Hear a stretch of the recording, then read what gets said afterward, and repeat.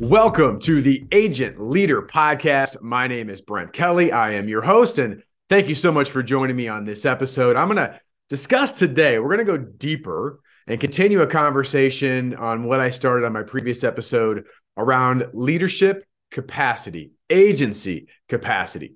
Now, in future episodes, we're going to continue this conversation in terms of sales and service capacity. But there's much more that I wanted to discuss that I didn't get to in my last episode around leadership and agency capacity. And in fact, the previous episode I recorded, and you don't have to go back and listen to that. In fact, it's not mandatory for this episode by any means. But that episode was really around leadership in terms of personal leadership capacity. And I challenged you, the agency leader, to think about some questions. In fact, 3 questions that will get you to go deeper into where am I most impactful? Where am I most effective? Where do I provide the greatest return for myself and, of course, the organization that I work with? So that's an important episode. But today I want to take it a bit deeper and really in terms of sales leadership capacity. Sales leadership capacity. And this stems from some really great conversations, some great coaching conversations I've had over the past few weeks, and really, quite frankly, the past several years with the members of the Sitkins Network. And I mentioned before, I have a great opportunity to have impactful, real, authentic conversations with sales leaders in particular that are struggling with certain issues. That's what coaching is all about, to get people unstuck where maybe they're stuck. And this issue I'm going to talk about today in terms of sales leadership capacity really got reinforced to me over the past few weeks in some of the conversations that I've had. Now, before, if you're a producer or an insurance professional who's not in a sales leadership role, and I'm talking specifically to you, the producer, before you turn this off, if you haven't already, okay, hang in there, because there's a different perspective to this that I hope you hear and what I'm going to deliver today around sales leadership. Because it really is about your own personal accountability. And we believe that Sitkins Group, that you as a producer, you have Me Inc., your own company, which is part of We Inc. So these two definitely collaborate. And it's important that really any person in this agency hears this message, because sales leadership is such a crucial part. I've mentioned before that I know with the sales leaders that are in that role of an agency, maybe they are 100% sales leader, meaning that's their 100% role is leading, managing the sales team in their agency. A lot of agencies have player coaches where you've got a book of business, and maybe you're a sales leadership position where you're in conjunction with 3, 4, 5 other people, right? So it's kind of like a leadership by committee. So whatever it is, I think this is going to be very helpful for you as I'm going to talk today about sales capacity. And I always want to mention this as well, that if you're an agency that's looking to get clarity, to build consistency, to truly make a commitment on the right things to do in your agency, we'd love to have a conversation with you as part of the Sitkins Network. We are inviting more agencies into the network as we speak. And it's not for everybody, but if you're an agency that is looking for true personal and professional growth, if you're looking for processes that are predictable and guaranteed, if you're looking to simplify things in your agency that maybe you've made too complicated and give your team a true platform to run on, go to sitkins.com/experience to learn about the best version possible experience and what we do with agencies. So I want to make sure you have that opportunity to check that out. Now, I want to get into sales leadership. And initially, when I was thinking about and highlighting and outlining some of the content I want to share with you all today, it brought me back to something I heard several years ago from leadership expert and speaker John Maxwell. And he talked about the 4 M's of leadership. This actually was part of a book that he wrote called Becoming a Person of Influence. And really, leadership is influence, right? And so this idea was interesting to me. And when I first heard it, I'm like, okay, conceptually, it makes sense. I get it. And now that I've worked with, so many different producers, and now at this point, with our membership, we've got really some great agencies that every single week I have a chance to have conversations with. I get to see how this really plays out and when it works and when it doesn't work. So I want to share these 4 M's that John Maxwell shared, and I want to put it in perspective of sales leadership in particular. And again, if you're a producer listening to this, or if you're in the sales side of things listening to this, guess what? This will be a message for you as well. So let's go through these 4 M's and what it means. The first M, and if you're taking notes at home, please take a note here, is model, right? To model what the right things to do, what those are. And by the way, I understand that as a sales leader, you may have different responsibilities, so it's all going to look the same from every specific role that you have. But model the right mindset. Model the key behaviors as far as habits and how you approach things. Right? Model the fact that if you're going to ask your producers to know the differentiation of points of the company or the agency, or be able to deliver, as we teach, an executive briefing at a high level, well, you should be able to do that too, right? Like that's part of this is don't ask your people to do what you've either never done or can't do, right? That's not modeling by example. And of course, there's so many examples of that. That's no different than me telling my child to clean up their room because it's a mess and mine's a complete and utter disaster, right? At some point, even children go, wait a second, Dad, you don't do it. Why should I? Well, because I said so, because you have to, because I'm the leader. Right? That's not great leadership. And by the way, as I mentioned before, people convinced against their will are of the same opinion still. So if you try to convince people to do something that they don't believe in or buy in, and a big part of that is because you don't even model it, well, why should they? So the first part of this is just modeling the right behaviors and habits. And those things, understanding that, yes, you may have different roles and responsibilities, and you're not asking the producers, for example, to do everything that you're doing because they're different. But the mindset, the approach, philosophy, and of course, again, different aspects of a sales process, for example, you should be able to demonstrate that at a high level. Otherwise, why should they, right? So that's number one, is model. I think most people get that. The second one is to motivate. And when I say motivate, I don't mean motivate in terms of it's rah-rah speeches all the time. If you give a good rah-rah speech, great, go give one. I have nothing against them. I love a good motivational speech, get you fired up.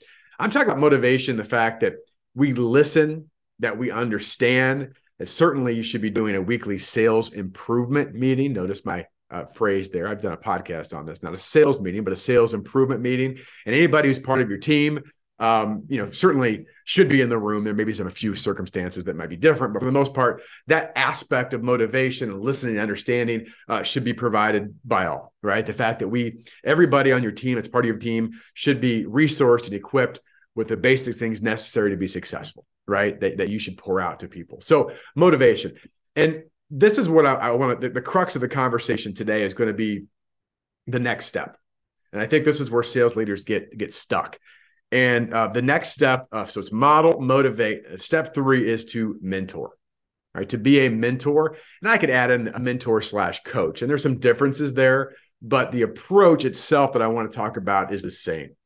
And mentor and coaching is when you go deeper with those that you serve, right? That you are truly engaging and you are investing your precious time, your precious energy, and your precious effort, which, by the way, to go back to what I said, regardless of how you're set up, whether you are a player coach, many of them are, whether you've got other sales leaders who help you in this, or maybe that's your main responsibility is to lead the team.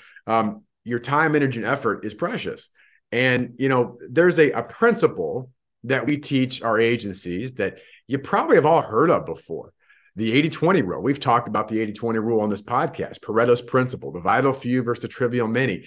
And we typically, and certainly with producers, go very deep in the 80-20 in terms of their book of business and understanding focus and priority and where to invest their key effort areas. Right? Because there is a substantial difference. There is a predictable imbalance in the universe, and we need to understand what that is and leverage it. Why? So that we can get greater freedoms. We have greater impact. We can make a difference in where we're trying to make a difference. So when I think about mentorship, this is where I want to spend the most of the time talking on this podcast today. And this is what John Maxwell said. And this one hits people a little bit weird. But I think when I say it or after I maybe articulate it a little bit better, you'll probably understand this. And here's what he said. Not everyone is worthy of your mentorship. Not everyone is worthy of your mentorship. Now, why is this so important? Well, because this is where sales leaders in particular get stuck. They get really frustrated. They get really exhausted and they get really inefficient. right? So all these things come together. It's like, well, you don't like what you're doing. You're not having great success. The organization's not performing at the level you want it to, you think it should. And a big part of this is because this idea of not everyone is worthy of your mentorship doesn't ring true. Here's what happens. Maybe this has happened to you or in your agency. The squeaky wheel gets the grease. Probably heard that phrase before. But what do I mean by that? Well, let's face it. Some of the most unproductive producers on your team, those producers who haven't committed much time, energy, and effort on their own, are asking for your time, energy, and effort, and sometimes to substitute what they are not doing or not willing to do. And so you take ownership of that. Well, I'm going to help you. I'm going to save you. I'm going to go deeper. I'm going to do whatever I can. You keep pouring in time and you keep pouring in effort and you keep pouring in energy and you go, it doesn't make a difference. They're not doing anything. But you try it again and you try it again and you try it again and you try it again. Now, listen, if you want to look at the 80-20 principle in terms of agencies. Now, I understand this is not true for every agency. I understand that there are unique circumstances, all of that. But just understand the concept, the fact that 20% of something leads to 80% of something else. As we talk about the producer's book of business, the agency's book of business, typically we see 20% of the clients produce 80% of the revenue. It's predictable and balanced. I can tell you a couple things with producers from sales teams. And I work with agencies, and I've got a few agencies that may have, 4, 6, 7 producers. I have some agencies that have 40, 50, 60 producers on their team, right? So the ratio is the same, although the numbers may change a bit. But I will tell you that 20% of the producers from most sales teams produce 80% of the revenue. Now, we're going to get to what that means in a second, but 20% of producers produce about 80% of the revenue. It's close for most agencies. Here's another correlation of 80-20. 20% of the producers on your team cause 80% of the issues, problems, or suck up the most of your time. So knowing those two concepts, and those are two total ends of the spectrum, right? So 20% of the producers produce 80% of revenue. Now, again, there's some nuances there we're going to talk about. And typically 20% of your producers suck up most 80% of your time, energy, and effort. Okay, we got to figure this out. So what happens is that we invest as a sales leader, the majority of our time, not the minority, majority of our time with producers who either don't care, don't commit, are complacent, fight back, are resistant, frustrate you, and you want it for them more than they want it for themselves. I mean, that's what happens. Now, what does all this mean, right? And like, where am I going with all this, right? Does this mean that if you have a producer on your team and they're new and they're starting and they only have a very small percent of the revenue that you shouldn't mentor them? No, please hear me. That's not what I'm saying, right? There are always nuances to anything. There's always a bigger story in anything. But just understand, like, you take a step back and look at the principle behind it. Because here's what happens. If you look at a lot of agency sales teams, if you want to make this even simpler, you typically can look at it, because this is very true. All the different agencies we look at and work with, it's typically about a third. You have a third of producers who are doing really, really well and have big books of business. Now, by the way, some of those might be complacents or legacy agents. That's a bit of a different story, but there's a big chunk of business there. Then you got a third in the middle who, again, you've got some in that middle that are like, man, if I can give them more time, energy, and effort, if I can equip them better, if I can educate better, if I can resource better, if I can connect them better, they will take off. And you know it, right? You don't need a big workbook for this. This is called gut and conversation. You know it, right? So there's that middle group. And then there's a group at the bottom. And again, I'm not talking about those that just got started or you're trying to get through validation process. Because again, everyone is owed that, right? They owed that opportunity if you bring them on your team. But those that maybe they've been there for a while and gosh, it's not working. It's not happening. I ask questions. I try to motivate them. I spur them on. I give them articles to read. I give them skills to work on, and they don't do it. They don't care. They don't buy in. They don't want it. But you keep pouring this time and energy and effort with this group. Well, a couple things that happens. Number one, it gets you really, really frustrated. And I have this conversation all the time. Remember, I just said it. You want it for them more than they want it for themselves. And it just doesn't work that way, right? Here's the other part of this. You've got producers either at the high end or even the middle end. Again, every situation is unique, that would love more of your time, energy, and effort. They would appreciate more of your time, energy, and effort. They long for more interaction with time, energy, and effort. They're really close. right? And they're on their way, but they need more of you. Now, here's an analogy to think about. Because you as a leader, I talked about this last week of personal leadership, you only have so much capacity, right? That's what we're talking, this whole kind of series is about, leadership capacity. I talk more about sales leadership capacity. We're going to get to sales and service capacity. So, hang in there if you like this conversation because it's important. So, you're filling your cup every day, hopefully, right? You're trying to fill up your cup. And by the way, I've got my cup if you're watching the video here, but you're filling your cup, right? More capabilities, more skills for you, more learning, more experience.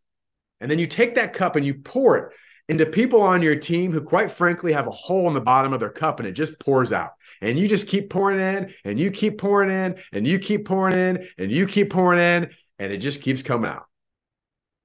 Meanwhile, again, the analogy here is you got people on your team, they got a big old cup. They want that sucker filled. And they're just saying, hey, and you come over after you keep pouring that time, energy, and effort into those people, and maybe you got a drip or drop left, right? A drip drop, you got a drip left in your cup, and you kind of, boop, there you go. Here's a little of me, let's what's left. Now, why is this so important? Well, again, from an organizational standpoint, you're pouring all this effort into people, and let's be real here, that maybe they're 2 or 3s out of 10. Now, there's a different situation, hiring and all that kind of stuff, but that just happens. Like, no one hires perfect, right? You're always going to have issues. But you pour into people that maybe they're a 3 out of 10, and if you pour all the time, energy, and effort in the world in them, they might be a 4. That's just the fact. Maybe they're in the wrong position, the wrong role, it was the wrong hire. It could be a number of things. But time is our only diminishing asset. And you got people on your team that maybe are 5 or 6 or 7. They're right in the middle. And if you pour into them, they could be 8s, 9s, or 10s. And by the way, what does that mean for revenue for the agency? Huge opportunities, right? So just think about that from that component, right? That analogy of what cup are you going to pour into? Are you going to pour into a cup that's bigger and willing and receptive to take it, right? And by the way, they've earned the right. Because here's the thing, and this is, obviously I work in coaching and consulting, so this is a bit of me getting on a soapbox here, but there's nothing more deflating when you see, and here's this bad word, potential in people, and you know what's possible for them. If only they would just invest a little bit more, and they never do it. They're good. And at some point, they have to earn the right. That's when it says not everyone is worthy of your mentorship. They have to earn the right for more. Again, everyone gets a level of basic training and resources and equipment from the agency and where you're at. Absolutely. That's why they're there. But beyond that, you got people that say, hey, listen, coach, listen, sales leader, like I want to get better. Help me get better. What can I do? Those are the people you pour more and more into, right? I mean, this is true for anything. This is true, I know, for me in sports. My kids that were in sports, my daughter was like, why is the coach always talking to me and getting on me? I said, because he sees that in you, and when you give it back, he'll give you more, right? Same is true as anything in terms of production and sales leadership, right? So go deeper in that. By the way, here's where I'm going to get to my 4th M. I know I spent a lot of time on mentorship. The 4th M is multiply. So when you model, you do the right things, you motivate, you listen, you encourage, right, to everybody on your team, then you begin to mentor the right people on the agency that have earned the right for your mentorship. And hopefully it's a lot of people, by the way. You got more of that, you begin to pour more. And this is when it gets exciting because, well, gosh, what do I do? Because I'm running out of capacity again, is it begins to multiply. Now, whether that's another sales leader that steps in, or here's what typically happens. You have your champions in your agency, if you don't already, your producers, that they're leading by example, they're leading by demonstration, they're leading by success, they're leading by results, where it becomes part of the agency's DNA and culture if it isn't already, right? It's like if you go to a very high level organization, I can use sports on this, or some great examples of sports organizations that they just do things differently. And that when you go to that organization, there's a level of expectation, not because the coach or the manager is always barking at you, because that's who we are and that's the way we do it, right? And when you've got people leading from the top, that's what great organizations do. It's all fostered in. It helps with buy-in. So that's the multiply. Right, you get to watch your investments in the right people. You've mentored the right people and empower them to grow. Now they're pouring to other people in different ways, whether it's directly or indirectly, right? And here's the other thing. This is really important. So even if you didn't buy in anything that I just said right there, there is no doubt there is an issue. We talk about people, right? It's not easy. Leadership is not easy. But this idea that agencies are struggling with what? Attracting the right people, developing the right people, and here's a key one, retaining the right people. When you pour in your time and energy and effort and spending all this effort in people that don't really give a darn, right? Or don't care like some other people on your team do, what do your best people think? Now, sometimes they go, well, they want to be left alone, Brent. I mean, and you know what? To a degree, that may be true, but they do want you to appreciate their efforts. Hey, you are rocking it. Is there anything else we could do to even help you take it to the next level? I love what you're doing. Now, again, whether that's trips and all that, I know there's things that happen with agencies, but as a leader, sometimes it's just this fact that, remember, silent gratitude is no gratitude at all. And if you got someone who, I will tell you this, someone who was a $200,000 producer that became a $500,000 producer that came to $1 million producer, guess what? Most of those producers, the growth producers, they're going, how do I get to 1.5? Not, I'm good. Now, are there exceptions to that? Of course. But the best people, the best producers are growing because they like competition. They like to win. They like the hunt. They like to find the fullest expression of themselves, and just sitting there for years is not what they want. Now, again, there may be different capacity issues and freedom things they want to look at, but at the end of the day, you as a sales leader need to continue to invest in these people, even if it's smaller amounts, that you are being intentional with your best producers, just like you think you are sometimes with your worst producers. And of course, I've already talked about where the time, energy, effort gets disproportionate. But I always think about, why do some of the best producers or team or talent leave your agency? Of course, we talk about lift outs and what's going on in the marketplace today. And you can't prevent this 100%. I get that. But part of that is, it's amazing. This is a relationship business. People, just like we talk about clients, they buy on emotion. So does your team. I appreciate you. We have conversations. What's next for you? Those are things that sometimes you go, well, I don't know. We don't have the money, the financial structure. Could be true to some degree to keep some people, but sometimes I'd just be like, you know what? Like, it's pretty close and I wasn't appreciated. And I think there's more opportunity. They'll help develop me to the next level, where I'm kind of stuck here now. I've reached my ceiling here. And by the way, our sales leader is more worried about the people that aren't doing the right stuff than the people that are.